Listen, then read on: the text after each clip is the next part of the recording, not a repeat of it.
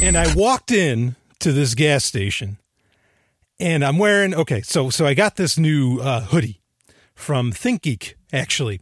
And the hoodie, they call it like a Starfleet tactical hoodie or whatever. And it's something that ThinkGeek themselves made, all right, that they devised on their own. It's not something that's actually in the Star Trek canon.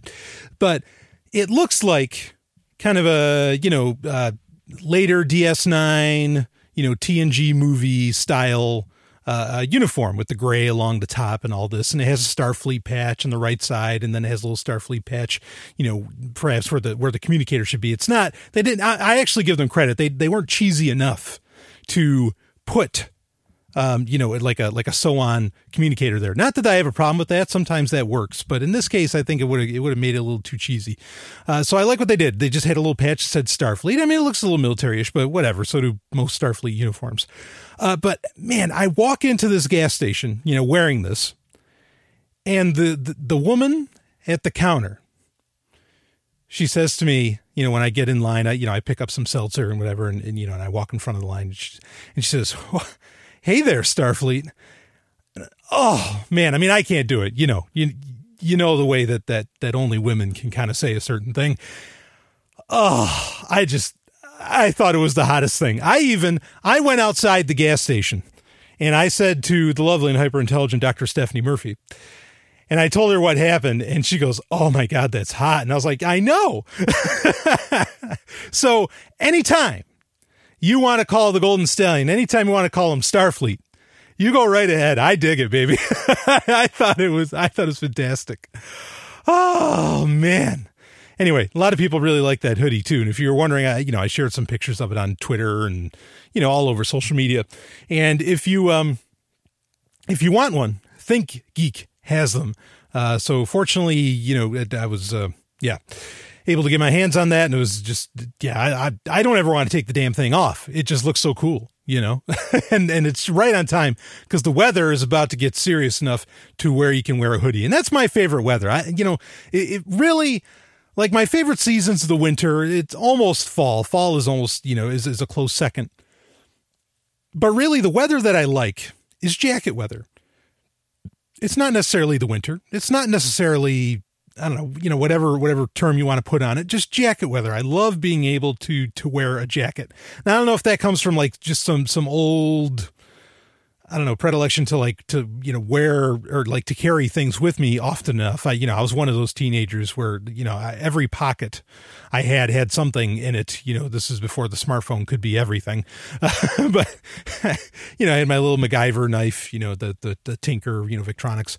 But anyway, whatever. Enough of that crap. So I love jacket weather. There you have it. But that's not the question you came here for. Of course, we are here for another Q&A episode. Thank you so much to all the Sovereign Tech patrons for donating to the show and getting access to the Q&A. Of course, if you have not heard yet, if you have not figured it out, or if you're having any trouble with this, you can let me know right through the Patreon Messenger. But Patreon now has custom RSS feeds for patrons, which means that all of these secret, in fact, that's the name of the RSS feed that puts out these podcasts, is the Sovereign Tech Double Secret exclusive feed. Double secret.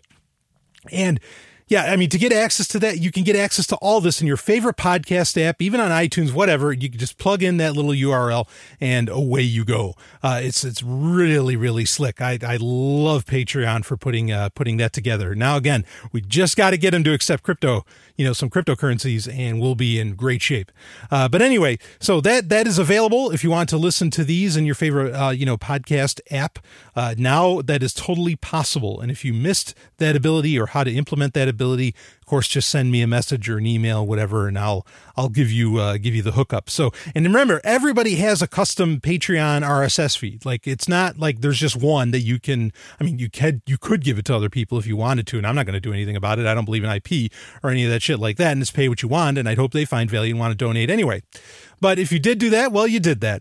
But once once the patron stops being a patron, stops donating, then that RSS feed does get cut off. So, just something to keep in mind. But I think it's a very exciting venture in a lot of ways to monetize content, and certainly a whole hell of a lot better than, say, something like, Steemit or some of this other bullshit. that is really just, more about fattening the wallets of the, original people that created the platform and some of the original whales, instead of actually like really democratizing the ability to, fund, self-fund in ways, projects and all these other things. So anyway, speaking of Steemit, I have a debate coming up. I'll let Sovereign Tech patrons know. I have a debate coming up on the Tatiana show, of course, with Tatiana Moroz. I just love Tatiana. She's wonderful. And I will be on there, and I will be talking to Ned Scott and Dan Larimer. And it'll be, I plan on it being a pretty friendly debate, unless they're going to start, if they start tossing around the terms like that's crazy or what the hell do you want or things like this, well, then maybe it won't be so nice a debate. But that will be coming really, like I'll be recording that not long after this episode gets released. So, and if you notice, this is one of the first Q&As in a while, if maybe even the first one, where I'm actually in the studio doing it. But anyway, that's a whole bunch of, behind the curtain kind of stuff. But I just want you to know that that's on its way. Of course, you'll be able to listen to it for free through the Tatiana Moroz feed, or the Tatiana Show feed, and or the Let's Talk Bitcoin feed, because I think her show is on the Let's Talk Bitcoin network. But I'll also probably release it here in this feed as well for you to be able to access, just in case you don't want to go adding on another feed like that, which, it's up to you. Not to say Tatiana does a bad job, quite the opposite. But anyway, so let's get into these questions. We got some doozies here, and ones that I think really are filled with so much nuance that I kind of have to read every word of the questions. So, and we'll try to get through as many as we can. And I'll try not to be too verbose with any of them, but let's do it. Well, before I do it, I do want to say thank you so much to everybody for last week's Q&A episode. People were very supportive. People really appreciated what I had to say. And I'm really honored by that, because some of the subjects, especially, when you start talking about family, and sex and all these different things. Okay. It's a topic where, people get some very, very, very strong, and perhaps not so well researched opinions or whatever. I mean, people just have some very strong thoughts about the whole matter, and, and people can get pretty livid, but nobody did. As far as I can tell, there hasn't been any loss of donations of any kind. Everything seems to be, just fine and dandy and smooth. So, anyway, let's really, so I do appreciate hearing from all of you, and what you had to say and your perspectives, on that whole topic. It's something worth talking about, something worth exploring. I really think so. So anyway, I'm glad everybody then enjoyed that. So let's get into some new stuff that we can enjoy. Let's start off with the first question here. Actually, I'm going to shake it up. Let's not go with that first question. Let's go with the first question that I have this like in two spots. Terrible move on my part. But the first question kind of follows a theme that we've been covering the past 2-3 weeks on the Q&A episodes. And this one has to do with, well, what I've kind of termed, tell us another Sovereign Tech secret. I got a message. Somebody used the Patreon messenger to get this to me. And they asked me, here it is. Hi, I have a quick question that I was wondering if you could answer sometime soon. After every episode that I've heard with the outro music / lines by Stephanie, the last thing she says is, welcome to the evolution. And this is on the regular, of course, he's referencing, on the regular Sovereign Tech episodes. And actually on these two, it ends off with, they're playing the Peter Gunn theme with Saliva, which I revealed that that's who plays that, on last week's Q&A. But it ends off with, where Stephanie says, like, this is copy heart. We encourage you to share, which I certainly do. And then it ends off with, welcome to the evolution, which I suppose is encouraging you to share. Well, I guess, using them in the Patreon episodes, since you can't exactly readily share those, you can share the fact, hey, you really need to get on Patreon to be able to listen to these. So that still fits. Anyway, but she says, welcome to the evolution. And reading out with the question, I've always wondered what that meant. Is it a pop culture reference, like, quote unquote, see you on the other side is, which we talked about that last week. Or is there some deeper hidden meaning to it? Thanks, and keep up the good work. Well, again, thank you so much for donating and for being able to ask that question through the Patreon messenger. That makes my life very easy. And I do my best to get back with people as quickly as possible that use that. But anyway, to get to the question, welcome to the evolution. So there's long been in the liberty movement in general, or in, in liberty circles and all that. Like when there was the Ron Paul revolution or Lovolution, whatever they wanted to call it, like the word revolution, some people really took umbrage with, concerns over using the word revolution, even if you're talking about a peaceful, perhaps mental, or internal revolution, that happens for everybody, not something that's bloody or calls for violence of any kind. I generally don't, somebody says revolution. I like to think I'm a smart enough person to where I can get what they're saying if they're talking about doing something violent, which, don't misunderstand me. There are lots of people in liberty circles who absolutely support and claim that violent revolution is, viable. It's something, even perhaps that is coming soon. Those people are so full of shit. Like literally the shit is just pouring out of their ears. Just look at history alone. At a time when people were freer, had more capability, more personal power, personal empowerment, I guess I should say, a world without drones that can knock you off from, 2 miles away, no surveillance, or at least not a serious surveillance state, not one that actually, can be controlled by a small group of people, none of that. And even then, violent revolution didn't work. So, and people bring up the Bolsheviks. The Bolsheviks are no, they're not bullshit. It's a joke. But that is also another situation with a lot of nuance and also not necessarily something long lasting. Not really, so another area I'm a dilettante in is in the history of Russia, in the USSR.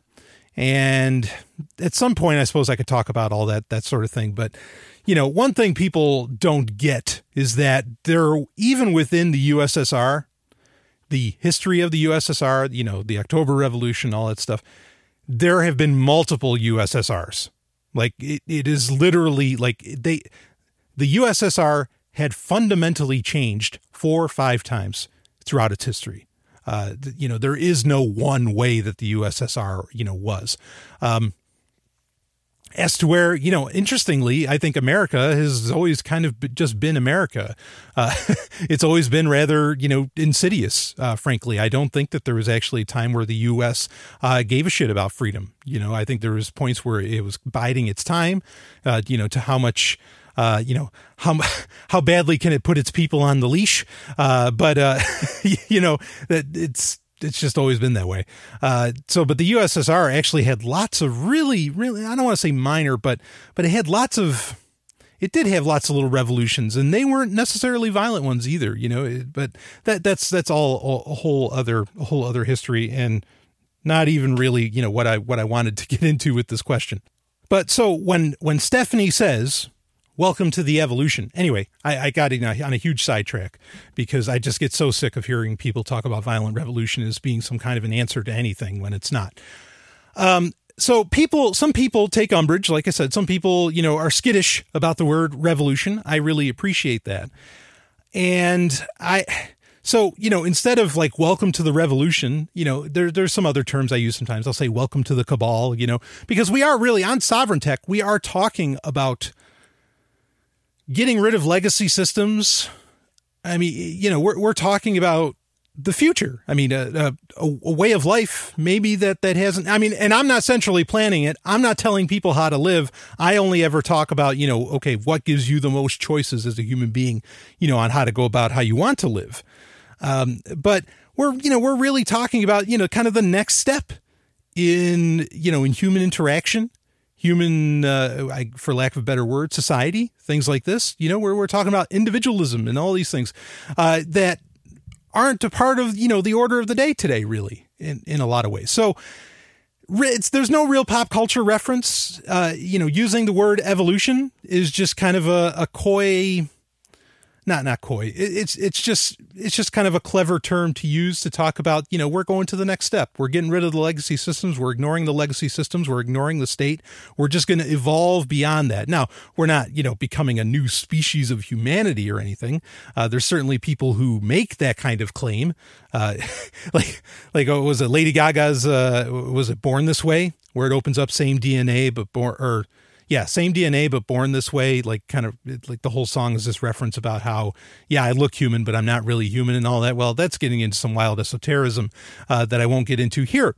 But yeah, I mean, so there's some people who kind of think that way. And then, you know, you have people that talk about, oh, we're Homo interneticus, or Homo Deus that's the name of a new book that I haven't read yet, but I have on my list, where, you know, but I mean, understand, I've been saying welcome to the evolution since like episode 1 of Sovereign Tech. So this has been going on for years.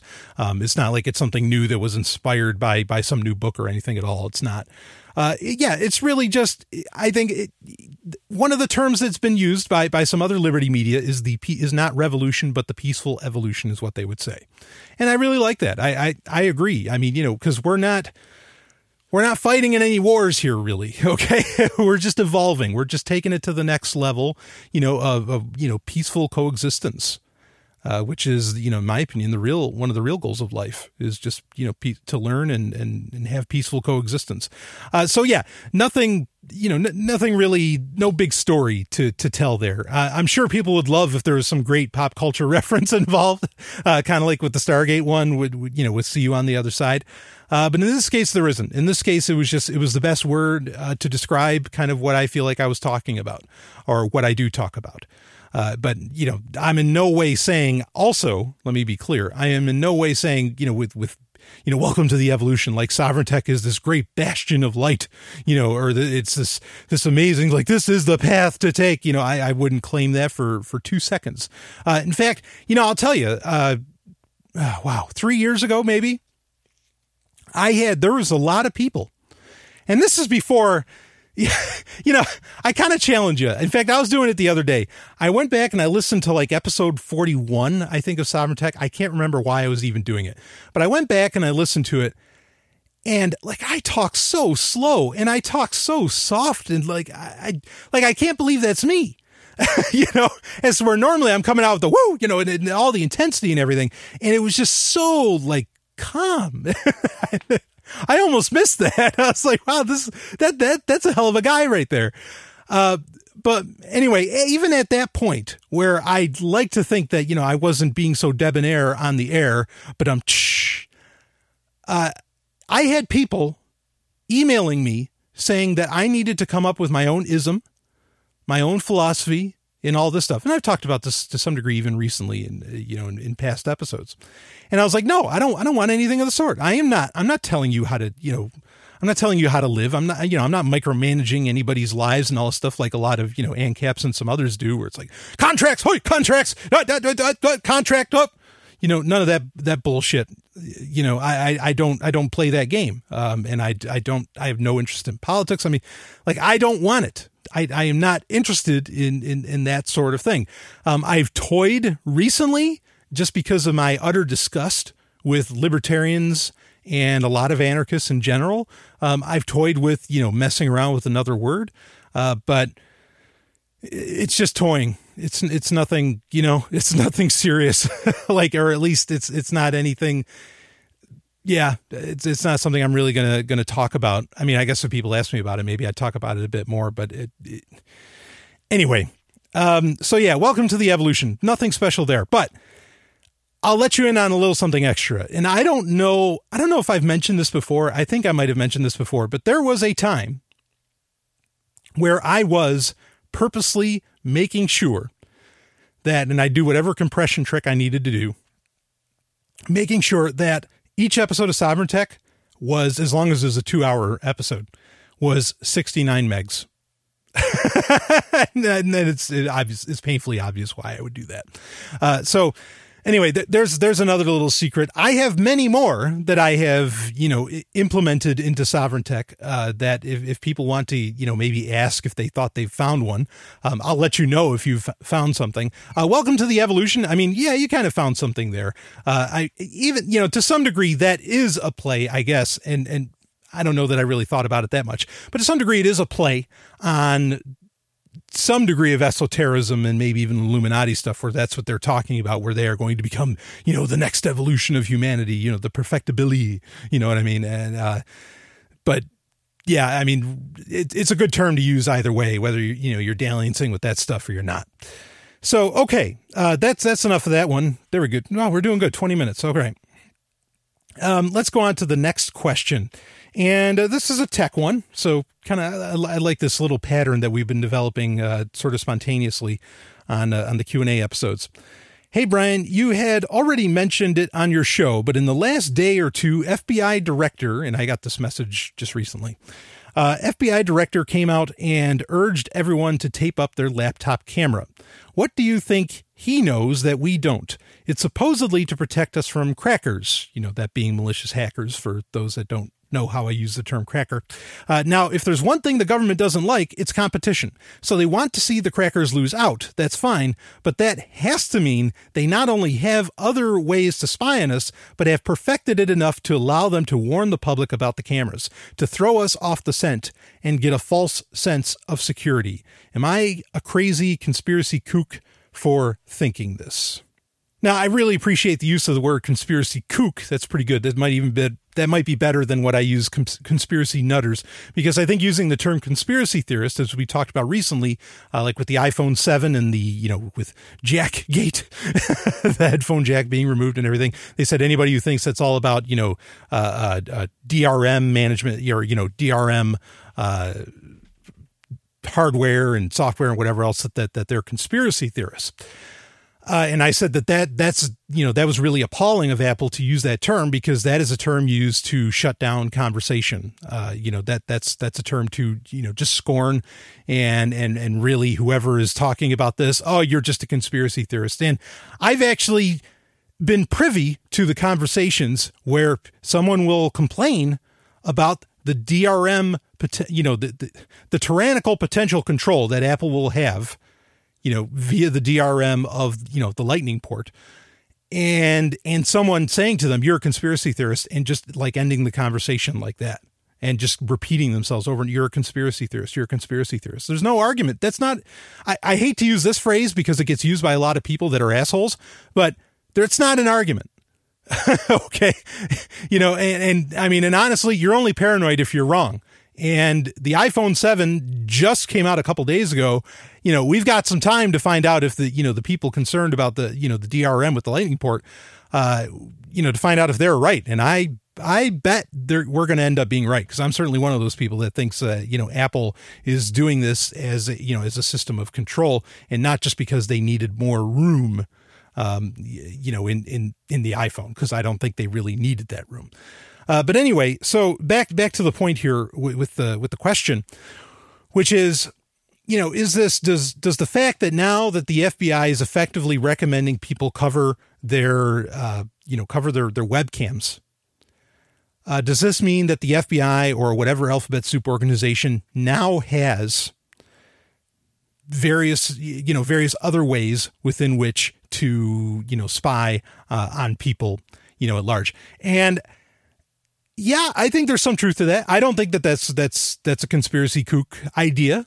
I do think they do have a lot of other ways to really spy on you. I mean, for one, like the laptop, the computer in general has really fallen out of favor as the system that the average person uses the most times, throughout the day. And not a lot of people, and in fact, the design of them doesn't really make this, terribly plausible, but not a lot of people are, using tape over their smartphones, and nobody's recommending to do that, right? Nobody's saying, oh yeah, put tape over the camera on your smartphone. Oh, no, they're not recommending that. So I think to some degree, they've realized that, well, we don't really need to look at laptop cameras anymore. We can just use everybody's smartphone, kind of like, what was it in, The Dark Knight Returns, right? The Batman movie there, the second one of Christopher Nolan's trilogy. In The Dark Knight Returns, where there was kind of a sonar that could be used and Batman could figure out where exactly, the Joker was and all this. I mean, to say nothing of how insidious, that whole scene is, of somehow making it like, okay, like I love how Lucius Fox, says this is completely unethical, blah, blah, blah, but they do it anyway because, we got to stop the Joker. Isn't that the age old government argument, and how insulting for the character of Batman, to be used, in that fashion in a pop culture, medium like the movie The Dark Knight Rises, but whatever. So yeah, I think that they know they can just use smartphones, and that smartphones are far better, far easier, with which to make use of the cameras in all of this. And, this gets into it. This raises a huge problem in that, and it's not a new one to Sovereign Tech listeners, but that you can choose not to have a smartphone. And I think that's a fine and dandy thing. I mean, I want to see the opposite of what we're talking about here, where people get away from the smartphone and start going back to the laptop. But that's not the direction things are going. Instead, they're trying to either get you into glorified smartphones like tablets, or they just want you using smartphones in general. But with smartphones, yeah, you could choose not to have one, but then, you've got 100 people at least around you at any given moment, perhaps, that does have a smartphone, and that can be used to still kind of, target you, perhaps, potentially. Like I've always said, if the NSA is really after you, or the FBI, the CIA, whatever, is really after you, you're screwed. I mean, you can hide things from the get-go maybe, and, hopefully no one will ever be the wiser. But if the sights are on you, I don't think there's much you can do. I don't think there's much in the way of any technology that you can use, to really, get away from their prying eye. If you're being targeted. Otherwise, yeah, I think you could disappear. but if you're being targeted, if they know what that's kind of game over. There's another possibility here that I want to discuss. But yeah, so I mean, the reason, what is their superior technology to where they're not concerned about laptops anymore? I think the superior technology is, the new avenue that they're using to track you and, to be able to see you in all of this instead of using a laptop camera, is the smartphone. Like I think it's really just that simple. But as far as there's another possibility here, perhaps what some would consider maybe a more rational one, but I don't think there's anything irrational about what we just described when you look at the various Snowden revelations.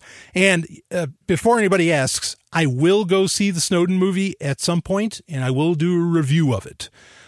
So yes, I'm well aware, and I'll be on top of it as soon as I can. So the other possibility is that something I've mentioned a few times now recently on Sovereign Tech is this concept that there's really only 3 countries in the world. There's Russia, there's China, and then there's everything else, which is effectively America, even if it has another name. With that in mind, and when you consider things like a few years ago when Joe Biden said, watch out for ZTE and Huawei, devices because they are under control of the Chinese government and they will be spying on you.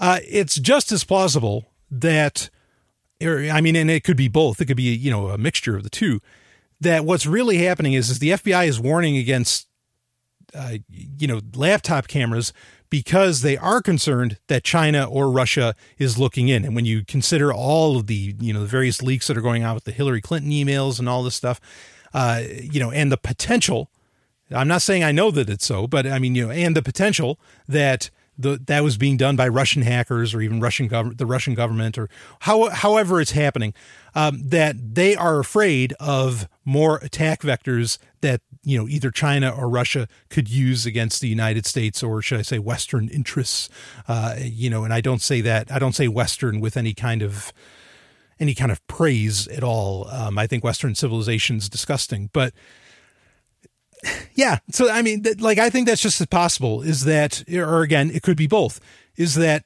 the FBI is genuinely concerned about, other countries, looking in. Now, the irony in all that is that they're the ones leaving open the back doors. They're the ones that have fucked the system for so long, like the NSA working very closely with a lot of operating system manufacturers and all that, to where I think that there are 0 days and back doors built in that, other nation states, other actors are taking advantage of.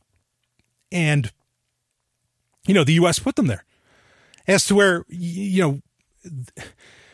companies could have been building incredibly secure. There's always going to be, or I don't want to say this isn't a carte blanche statement. There's always going to be 0 days.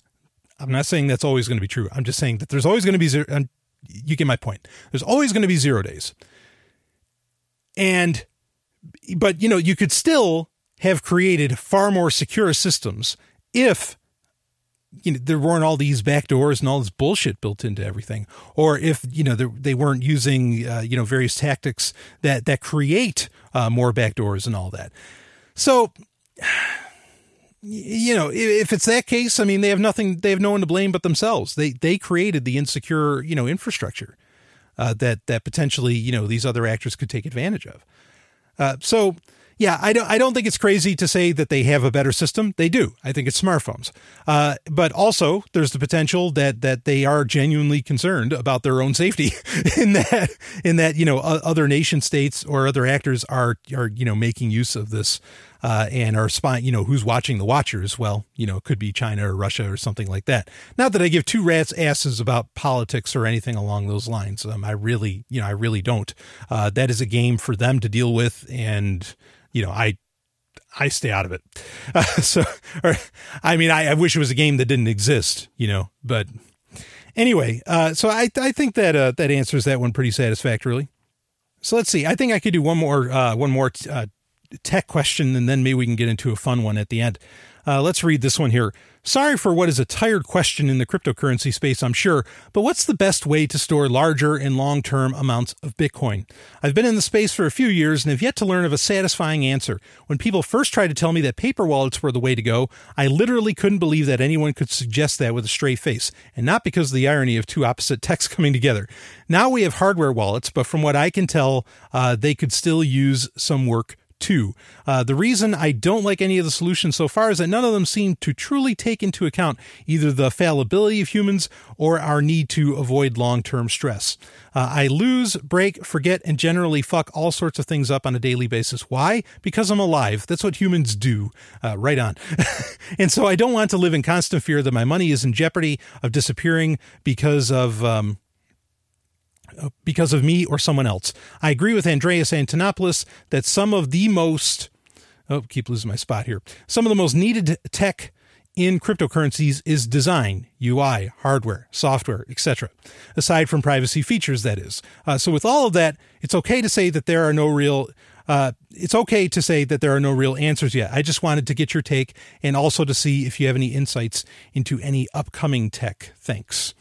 So you kind of hit it already. There isn't like a necessarily perfect answer. There are concerns, to be had with paper wallets. I mean, with having to do with printers. And I mean, there's a whole bunch of other things. In fact, Andreas Antonopoulos, at one point he was running a paper wallet business.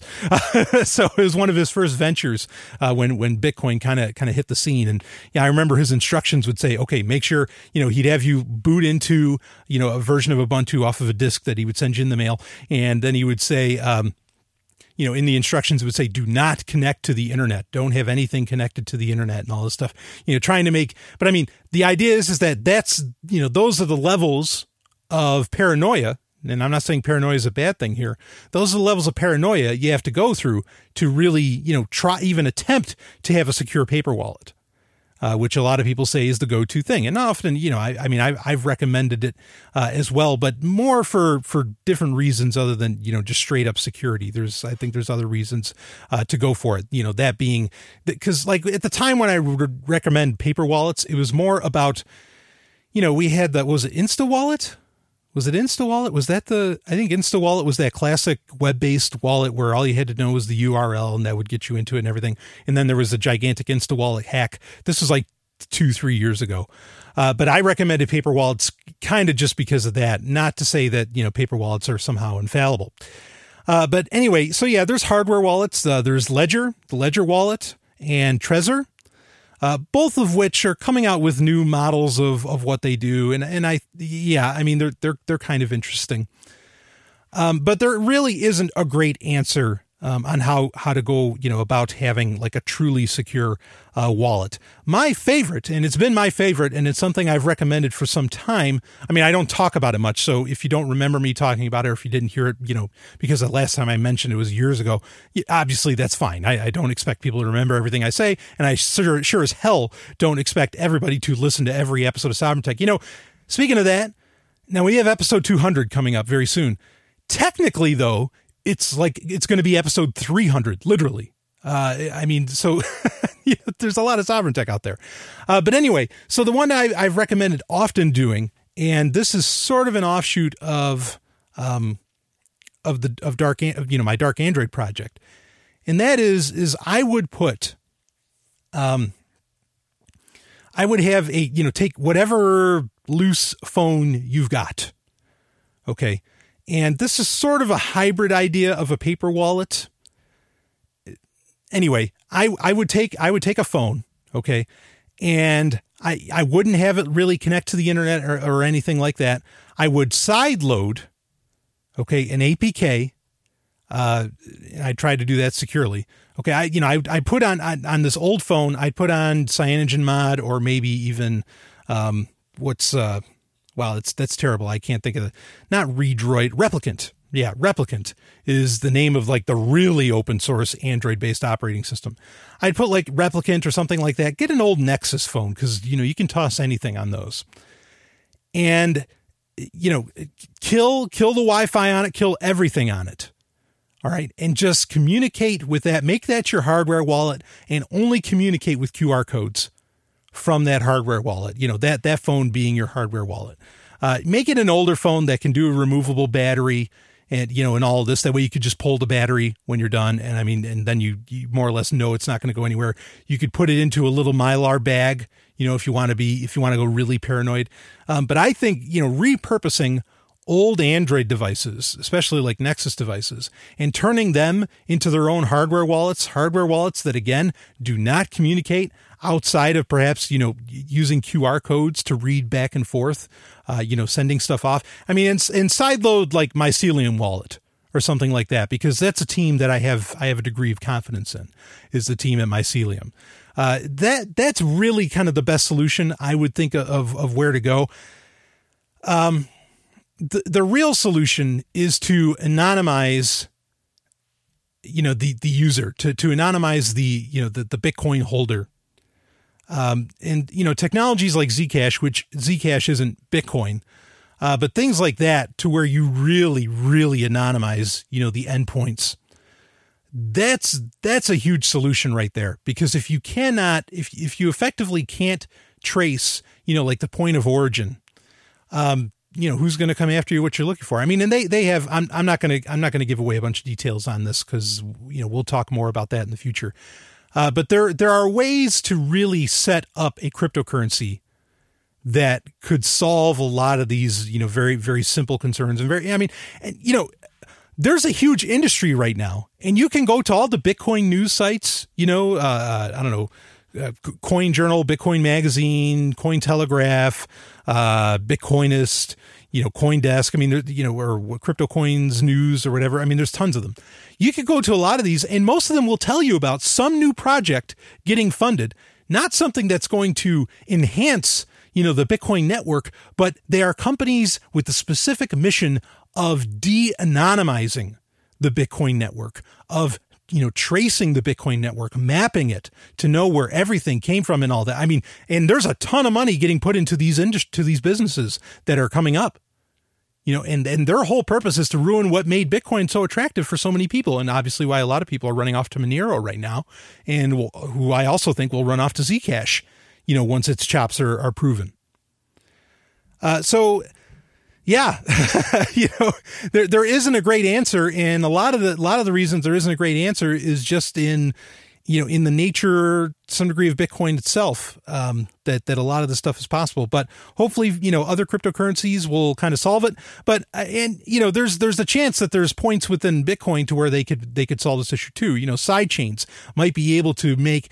I could envision a side chain where, and I know I've talked to the companies that are working on side chains. I've talked to people there, and they talk about the fact that, they're going to make side chains where it is a very secure store of something happening, or where they will implement, more anonymous features on these side chains. Now, side chains, I'm a little skeptical of them. They still need to be proven a bit more, because I have concerns over security, especially at the points, at the gateways, at the points to where either they leave or they enter, re-enter the, the Bitcoin blockchain. But I could see side chains coming out that could also solve this issue, to where you have a side chain that is like cold storage. Like literally that is the purpose of it, super secure, anonymous cold storage of Bitcoin. And then those Bitcoin can just, re-enter as needed.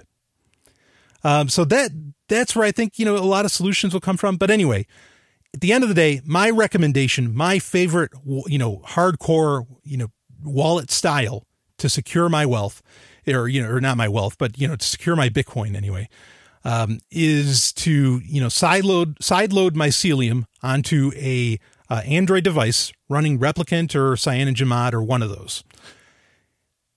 Kill the radios on that damn thing. Only have it communicate with via QR code. Toss it in a Mylar bag, go all the way. And make sure nothing ever looks at that. Have it with a removable battery, and all of this. And I mean, you don't want to just leave the battery out. You probably want to, check on it every week or so. But that's my favorite way to really secure things. And I think it's, in many ways, it's just as good, in fact, I say it's better than anything Trezor or like Ledger, or some of these other guys who are doing important work. I'm not knocking them at all, but I think this is the really great extreme way to go about it. So I hope that answers that question. I don't know a whole lot of people that talk about doing that. I think there's like even a business opportunity, but so here's the thing with this. Okay. And this is actually an issue with a lot of these like crypto cards or like wallet cards that you can make for Bitcoin and other cryptos.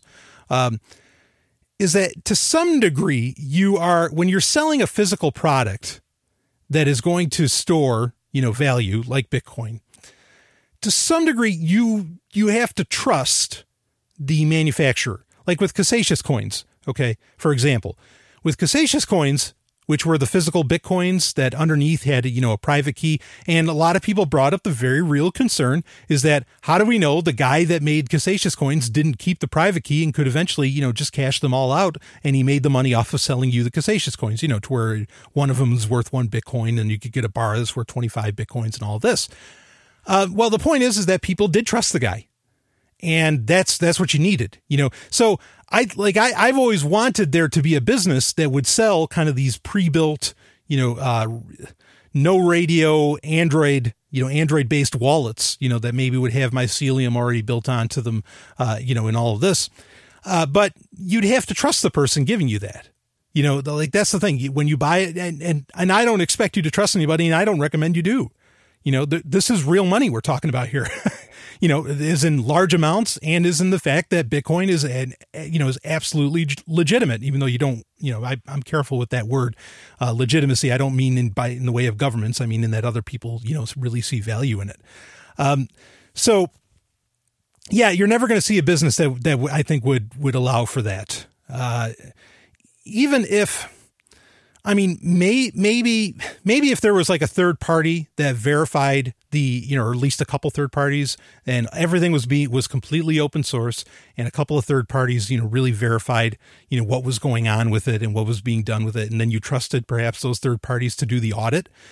Then you could have a business like that, but it just seems like a big headache of a work. So do it on your own. Get an old Android device, wipe the thing to no fucking end, throw Replicant or CyanogenMod on it, and then, maybe you could even run, I don't know if I'd do this. I was going to say, maybe you could run like an LTS version of Ubuntu on one of these on a phone or on a tablet. And this could all be done with tablets too. And then you could throw maybe Electrum on there, which I think is a fine idea.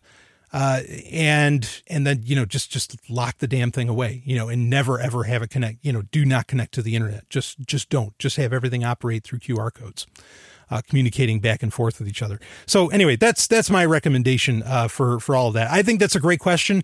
And it's one, this is the thing.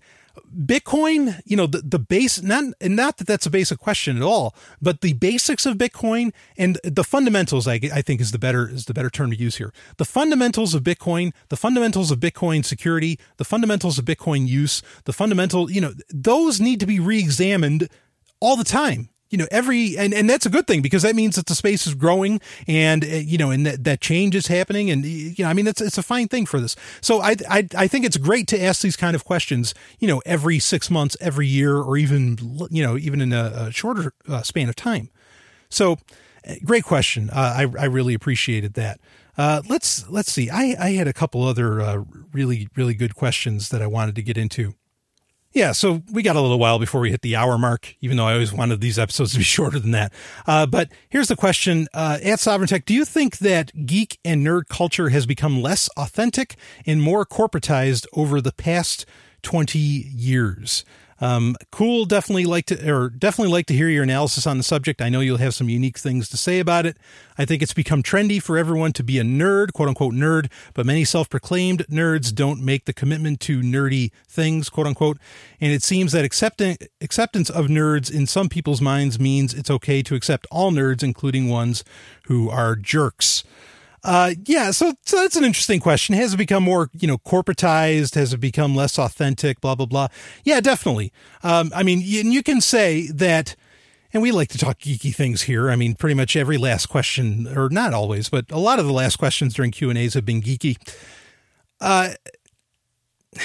You could say that that any movement, any counterculture, any subculture, eventually becomes kind of corporatized. Eventually becomes, very inauthentic and all this. And maybe that's true, but I don't think that has to be true. I think there's some things that you can't really, again, for lack of a better term, corporatize. You can't really turn into a cookie cutter model. For example, I think a lot of what we talk about on Sovereign Tech, does not, is not, corporations, marketers and a lot of this different stuff. I don't think they know what to do with it. Same with things like the Free Software Foundation. This is an organization, the Free Software Foundation, does so much for, the open source movement, computing in general and everything. I mean, it's just one of the most important organizations in the world today. And,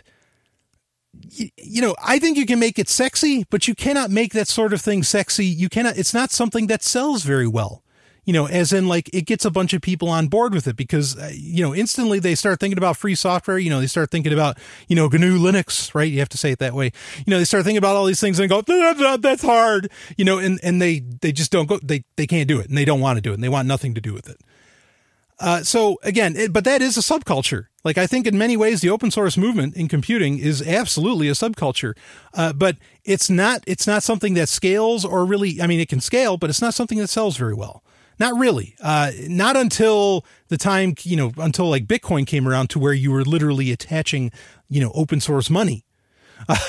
Until you were attaching money to the whole idea, then suddenly, oh yeah, we can do this. We can do Ethereum, which talk about, inauthentic and corporatized. But that's a different story. Then things, because then there's money already, baked in and involved, and then people can get on top of it. It's been corporatized. I have a few theories as to how and why it really happened. I think it really didn't become a really big deal until, I talk about this with music. One of the worst things, and I know I'll get shit for this, but bear with me. One of the worst things I think that has ever happened to music in the history of humanity is the band called Nirvana. In the late 80s, early 90s, up until like 93, humanity was on such a high note. Is literally and figuratively with music to where things were like, really like, very sexy, very kind of happy-go-lucky, had a nice intensity to it. Things were about living the good life. And then Nirvana comes out and amazingly, the economy went right down with it. It really did. To where, suddenly everything's depressing. Oh, shoot me. I want to die. The life is terrible. Let me take some drugs. This whole thing, happened. And then, of course, even that people were able to, that music scene, the whole grunge scene, the music companies swooped in on that one too. Right. And turned it into, turned it into Silverchair and, and all this other bullshit, bullshit music from the time, a lot of Me Too bands. So Nirvana was, this focal point where it was a pivot point actually, where suddenly whatever was hot in the industry completely shifted, and went another direction. I think the same thing happened with nerd culture, or happened with entertainment in general, with maybe Iron Man might be the first really like, was it 2005, whenever the first Iron Man movie came out, with Robert Downey Jr. That was when suddenly, holy shit, this made a ton of money. We're going to pivot, as an industry, and we're going to start concentrating on this. And I think that's when it really happened. That's when like being a nerd and all this stuff really, really popped. Because they saw the money, they made the money, off of Iron Man and off of, now off of all the Marvel movies, which really are, comic book movies are so boring. They are so predictable. They are so safe. They have the similar formula. It's true for the bulk of the industry, but that's really kind of when nerddom, kind of came into the mainstream. I think, just like when, Nirvana is what killed real talent in the music industry. Iron Man is what like killed kind of, I think in many ways, real geeky culture, where and what I mean by real geeky culture, and, this is going to get crazy because it's like a no true Scotsman thing. The thing I feel that defined, geek and nerd media, entertainment content was that you had to know a little something. Like you had to have some degree of knowledge of the world, or at least you had to have a great imagination to be able to keep up and understand what's going on. Now, obviously that does not appeal to a large segment of, of the world, because most people are just stupid. Okay. But there was always enough to where, generally if a person reads books, they already kind of fit into that category. So science fiction, albeit the bastard, and it had been called that for, decades, albeit the bastard stepchild of, literary fiction, it was still, in the realm of the intellectual. And so, people would read, and, it could make fair money. If it was just good enough. Or if it took advantage, perhaps, of the Dungeons and Dragons scene, you could make pretty good money off of doing that sort of thing. Or you end up with alternative history, all this different stuff that has audiences. And, they got it down to the point to where they knew just how many they needed to print, or you could do second and third printings and all this stuff. And it was a very cost effective, medium to get out there, that being books and all this. Now, it's quite the opposite. Now, so much money gets funneled into, like with a movie, it's different than it is with the book, as to where with a book, yeah, you can pay for the book, you can pay the author, you can give them the royalties, give them their advance, whatever. But the book, you can, there's not a lot of, you don't have to put a whole lot of money down to make a book a thing. And you could really control the supply, or, you could keep up with the supply and demand, all right, of book sales. As to where movies, that's not the case. Movies, no, when you make a movie today, you're like creating a small nation. Okay. When you do that, and you're going to have to lay out, hundreds and hundreds of thousands of dollars, or millions, I should say, not hundreds and hundreds of millions of dollars. Eventually we'll have the $1 billion movie at some point, I'm sure, at the rate that things are going. And in so doing, you have to recoup that cost. So you have to make these movies appeal to the, broadest audience possible. You have to dumb down the content. And that's where the inauthenticity comes in. And that's where all these people, this is why you feel like, it's like, well, nerds seem like they're not so much today. Kind of like, the messenger was saying there. The questioner was making that point. Yeah, they don't really have to know their nerd stuff, because there's no requirement to enjoy what gets labeled or what would have been nerd stuff, 20 years ago, because it's all dumbed down to get the lowest, to the lowest common denominator, as to where previously science fiction and even fantasy to some degree, and some of this other stuff was doing the exact opposite. It was, hyper focused on the intellectual, hyper focused on people that weren't stupid. On people that understood, that could follow complexity, that could grasp, some complex ideas, and things like this. It started before Iron Man, like you could watch the Sci-Fi Channel to really kind of see the very terrible progression, how that station went from being the greatest thing in history, like in 1998 and 99, where it was at a high point of just, putting out the best content you could imagine and, having like, great marathons and all this wild stuff. And then suddenly it just all goes downhill and they start doing 4-hour blocks of shows and you lose that.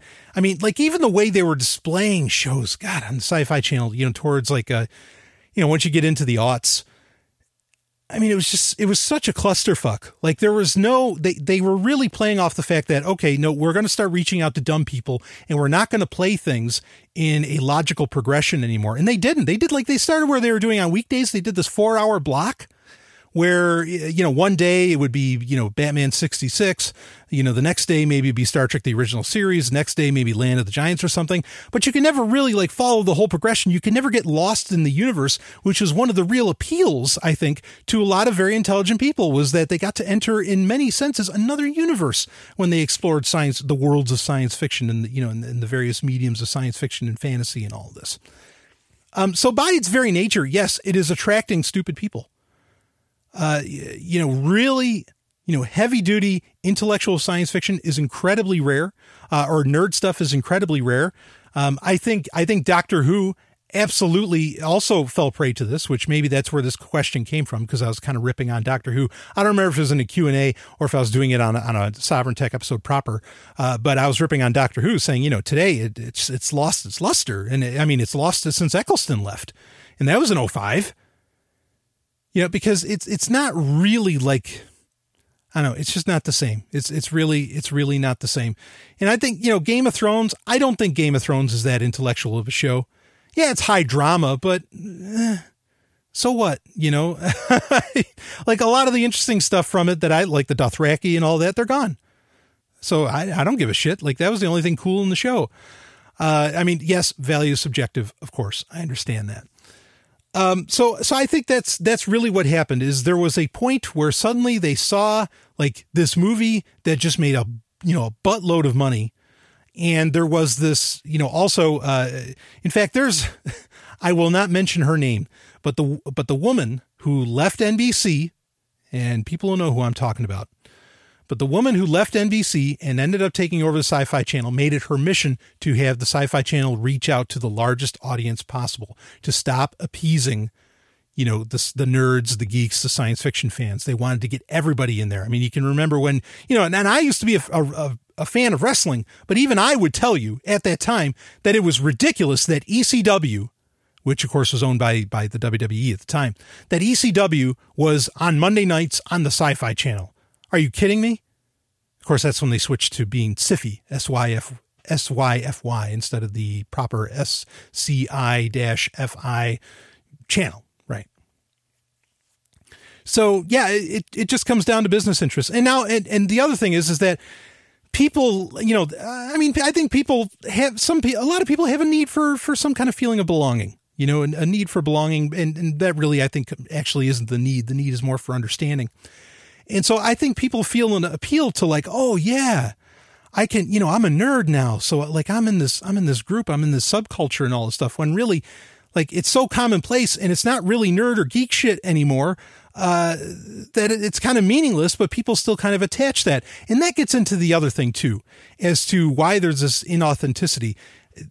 And that is that I think, the entertainment industry as a whole, not just Hollywood, has lost its creativity, and it squeezed the creativity out of itself due to various reasons. Really just people like strangleholding their jobs, and all this. I mean, like there's some directors today, they have no business making a movie anymore. I'll say something that you might think is crazy, but I mean this. Steven Spielberg has no business making movies anymore. He is done. He's been done for a long fucking time. Like pre-AI, he has been done. That's my opinion, but I'm telling you, like he's made shit. He should have, if Steven Spielberg had anything left in him, he should have told George, we're not making Kingdom of the Crystal Skulls until there's a complete fucking rewrite and this movie makes goddamn sense. Fuck that refrigerator. You know what I mean? but these guys have a stranglehold on their job. And so, so Hollywood produces shit. And so their solution to a lack of creativity is to appeal to historicity. I've talked about this before, but it's to appeal to historicity, to say, oh, if we make people think that we're making a movie about something, from 20, 30, 40, 50, who knows, hell, even 100 years ago, then they'll think, oh, this is automatically great because, it's held up over time and because it's this old great story. And, and you can make a making special where you have people talk about, oh, how we did it back in the day and all this shit, right? And so you can kind of create this, it's a marketing ploy, no doubt about it, but you can really create this, kind of this aura, this mystique around the new version of the film, even though really, the original one probably holds up just as well today and could easily be, enjoyed by audiences, but then that doesn't make Hollywood any money. So they're, at least not really, not the kind of money they're looking to get. So, they don't fucking bother with it. I don't agree with, when it comes to a lot of this, especially in the movie scene, I don't agree with the idea that, like, a lot of people will say, like, I listen to Collider sometimes, which is an interesting movie network, and there's great people working over there. I mean, really great people, a lot of great sweaties, John Schnepp, right? John Campia, all those guys are, Christian Harloff, Mark Ellis, they're all great. But I know, in fact, Campia himself will say particularly that, the reason Hollywood keeps making remakes is because people pay for them. I just don't agree with that. I think Hollywood's completely out of ideas. I don't think the money's there. It's not there. People are not paying for this shit. I think that's absolute bullshit. They are not. Hollywood will do whatever it wants. I mean, there's an idea in Hollywood that's called the prestige film. And the prestige film it's a movie that you make. It's kind of an artsy film or it's a pet project, but you're not going to make money on it, but the studio will fund it anyway. It's a very old concept in the movie business. Okay. It's called the prestige film. And I mean, they'll prestige the shit out of all these remakes, just to even like make them still seem like they matter, especially when we're in a world where, a lot of people on YouTube and other venues can make movies that blow away anything Hollywood could dream of doing and are actually original and creative. So I don't agree with that concept that, Hollywood keeps making remakes because people keep paying money for it. That's insane. They'd make it anyway, just to kind of puff up, their own faux relevance. So yeah, so much is inauthentic today. I mean, I hate to sound like, I know there's a lot of people who, people have been saying this about various different subjects for probably thousands of years, let alone decades. That, things aren't like they used to be, or, people don't know what good really is anymore and all of this. But this is one where I think you have the metrics and you can prove that, no, this has absolutely been dumbed down. It's being designed for the, lowest common denominator. It's not being created to raise up the intellectual level of society. It's being raised to appeal to the most people possible. As to where the other one, I would be like, hell yeah, let's do this. I think Star Trek did that. I think Star Trek raised the intellectual level of humanity. I don't know if you could count the points. I don't believe in the IQ point system. I think that's insane. But it's bullshit science, but just as the example, I think the world is infinitely more intellectual because of Star Trek itself, because, and I've mentioned this before, but it's important to bring it up again. The greatest thing Gene Roddenberry ever said, and how important he was to Star Trek, people can debate and that's fine. Okay. He said that we had an idea when we were making Star Trek that the person on the other side of the screen wasn't stupid. And so what happened is, especially when you got a lot of the kids involved, the kids grew up watching Star Trek, and it just brought everything to another level where they're just like, oh yeah, no, I'm thinking about this. And, and that's another, boy, I could go on forever. Okay. But I don't need to. I want to wrap this one up. Yeah. So the whole nerd geek thing there, honestly, to some degree, there needs to be another term. I'm not being a hipster and saying that. it is absolutely provable that 90%, 99%, whatever metric you want to use, that the majority, how about that? The majority of entertainment, made today is not made to appeal to the intellectual. It is made to appeal to the average. Society as a whole is designed to appeal and work for the average. It is not designed to praise, uplift, or, help out. Perhaps, it's not a meritocracy. And if you're intelligent, well, find a nice little niche group, that will hopefully, perhaps support your efforts in all this, and you can all enjoy each other's thoughts and getting intelligent content out there, maybe. But it is absolutely provable. My point, it is absolutely provable today that, all of this stuff that would get classified as nerdy or geeky is being specifically marketed and made to appeal to everybody. In some ways, you could say that that's not a bad thing, but let's be clear that it goes away from sort of that whole, nerd and geek pride in that, oh, I understand this. Oh, you're talking some high level physics there. Awesome. Let's rock and roll with that, right? Not anymore. There's rare cases where you have like The Expanse, which hell, that might, actually that's interesting because the guy who's the head of the Sci-Fi Channel now, after Bonnie, I almost said her name. After she was kicked out, or not kicked out, but after she went on, really to just run NBC as a whole, the guy that came in said, we lost the intelligent people and I want to get them back because, we're not going to be able to compete anymore with the thousands of stations that are pulling out all the same bullshit, all the same drama crap that, or comedy crap that the Sci-Fi Channel was trying to mimic, but just putting a little twist on it. The smart people moved on and they're like, no, we've had enough. I know your game. I don't want anything to do with you.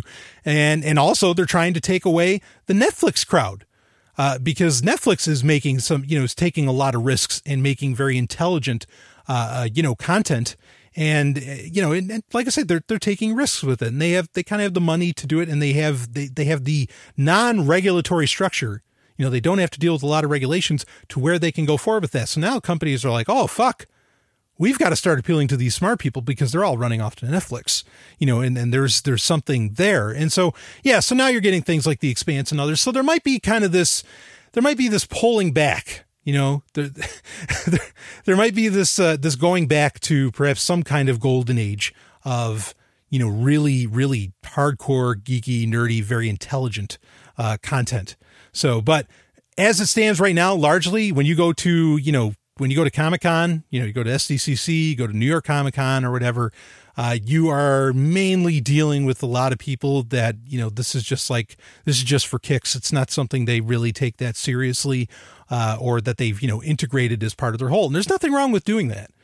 A lot of, especially like really great science fiction, really, a lot of really great, even great comic books and all this, they had a message, they had a point. There were morality plays that were worth exploring, worth integrating, perhaps. I can't tell you how many Kirk monologues I have memorized because they fit, they work. They are a part of my life. One of my favorite ones is from A Taste of Armageddon, where, you have Meniar and Vendikar. You have these two planets at war, and they've made their war into effectively just a, war being fought between computers.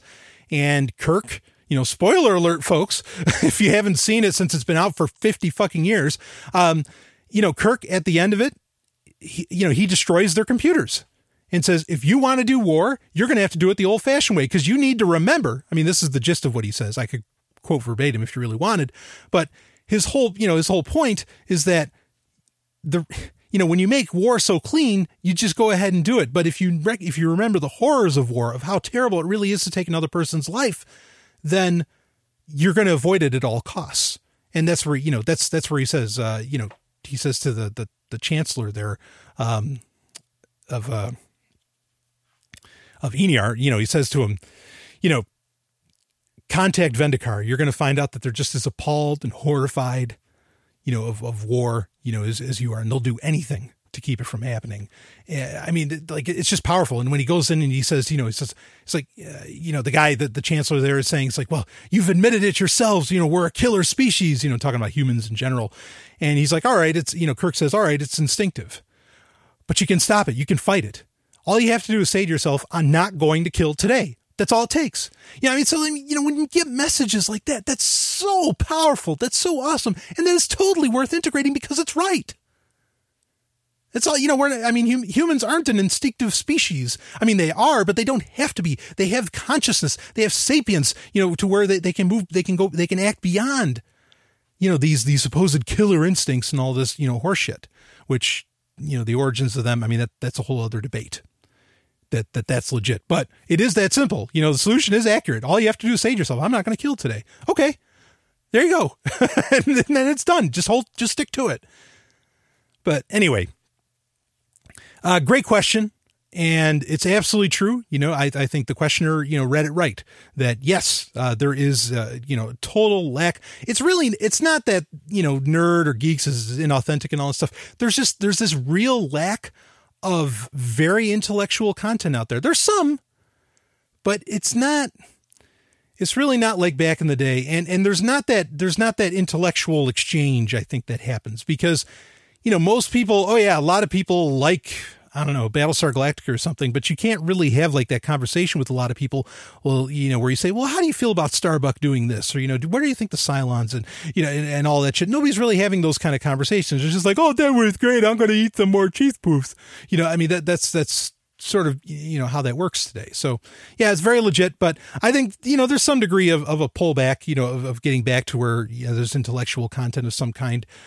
Because now, I think the entertainment industry in general has to create things that are going to last. And the only things that ever last are things that you have to keep talking about. And the only way you keep talking about it is if it's really intellectual. It asks a lot. It leaves you with as many questions as it gives you answers as to what's going on.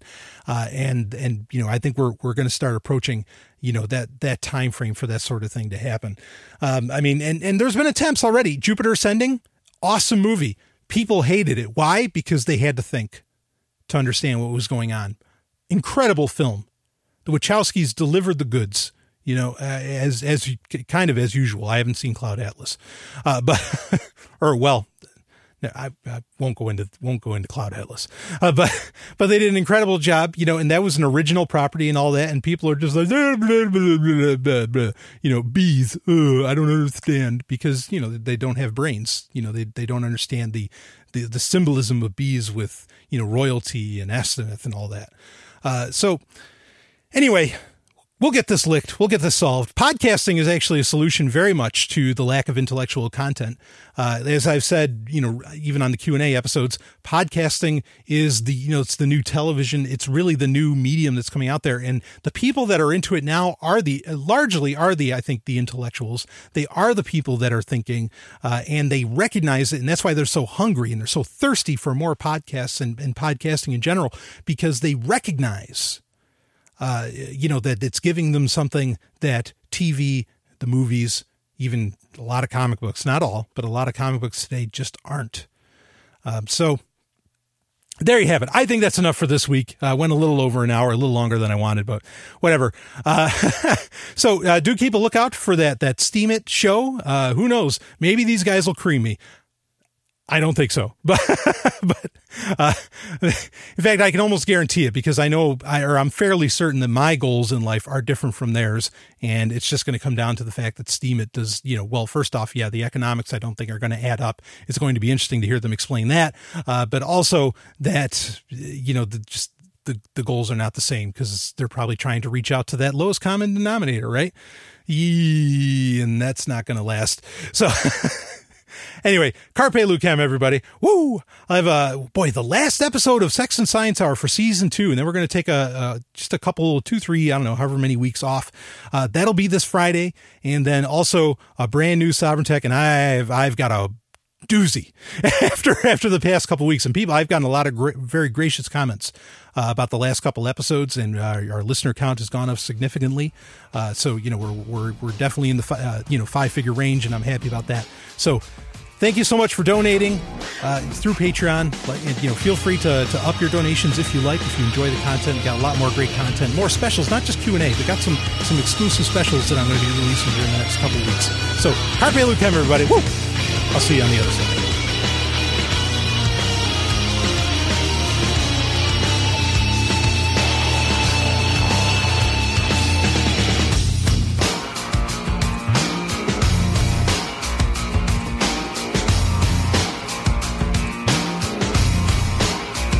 You just experienced Sovereign Tech. Go to sovereigntech.com, that's SOVRYN tech.com, and connect with us there. Find links from today's show and catch our podcast feed. Sovereign Tech is copy heart. Copying art is an act of love, and love is not subject to law. So please share the show however you like. Welcome to the evolution.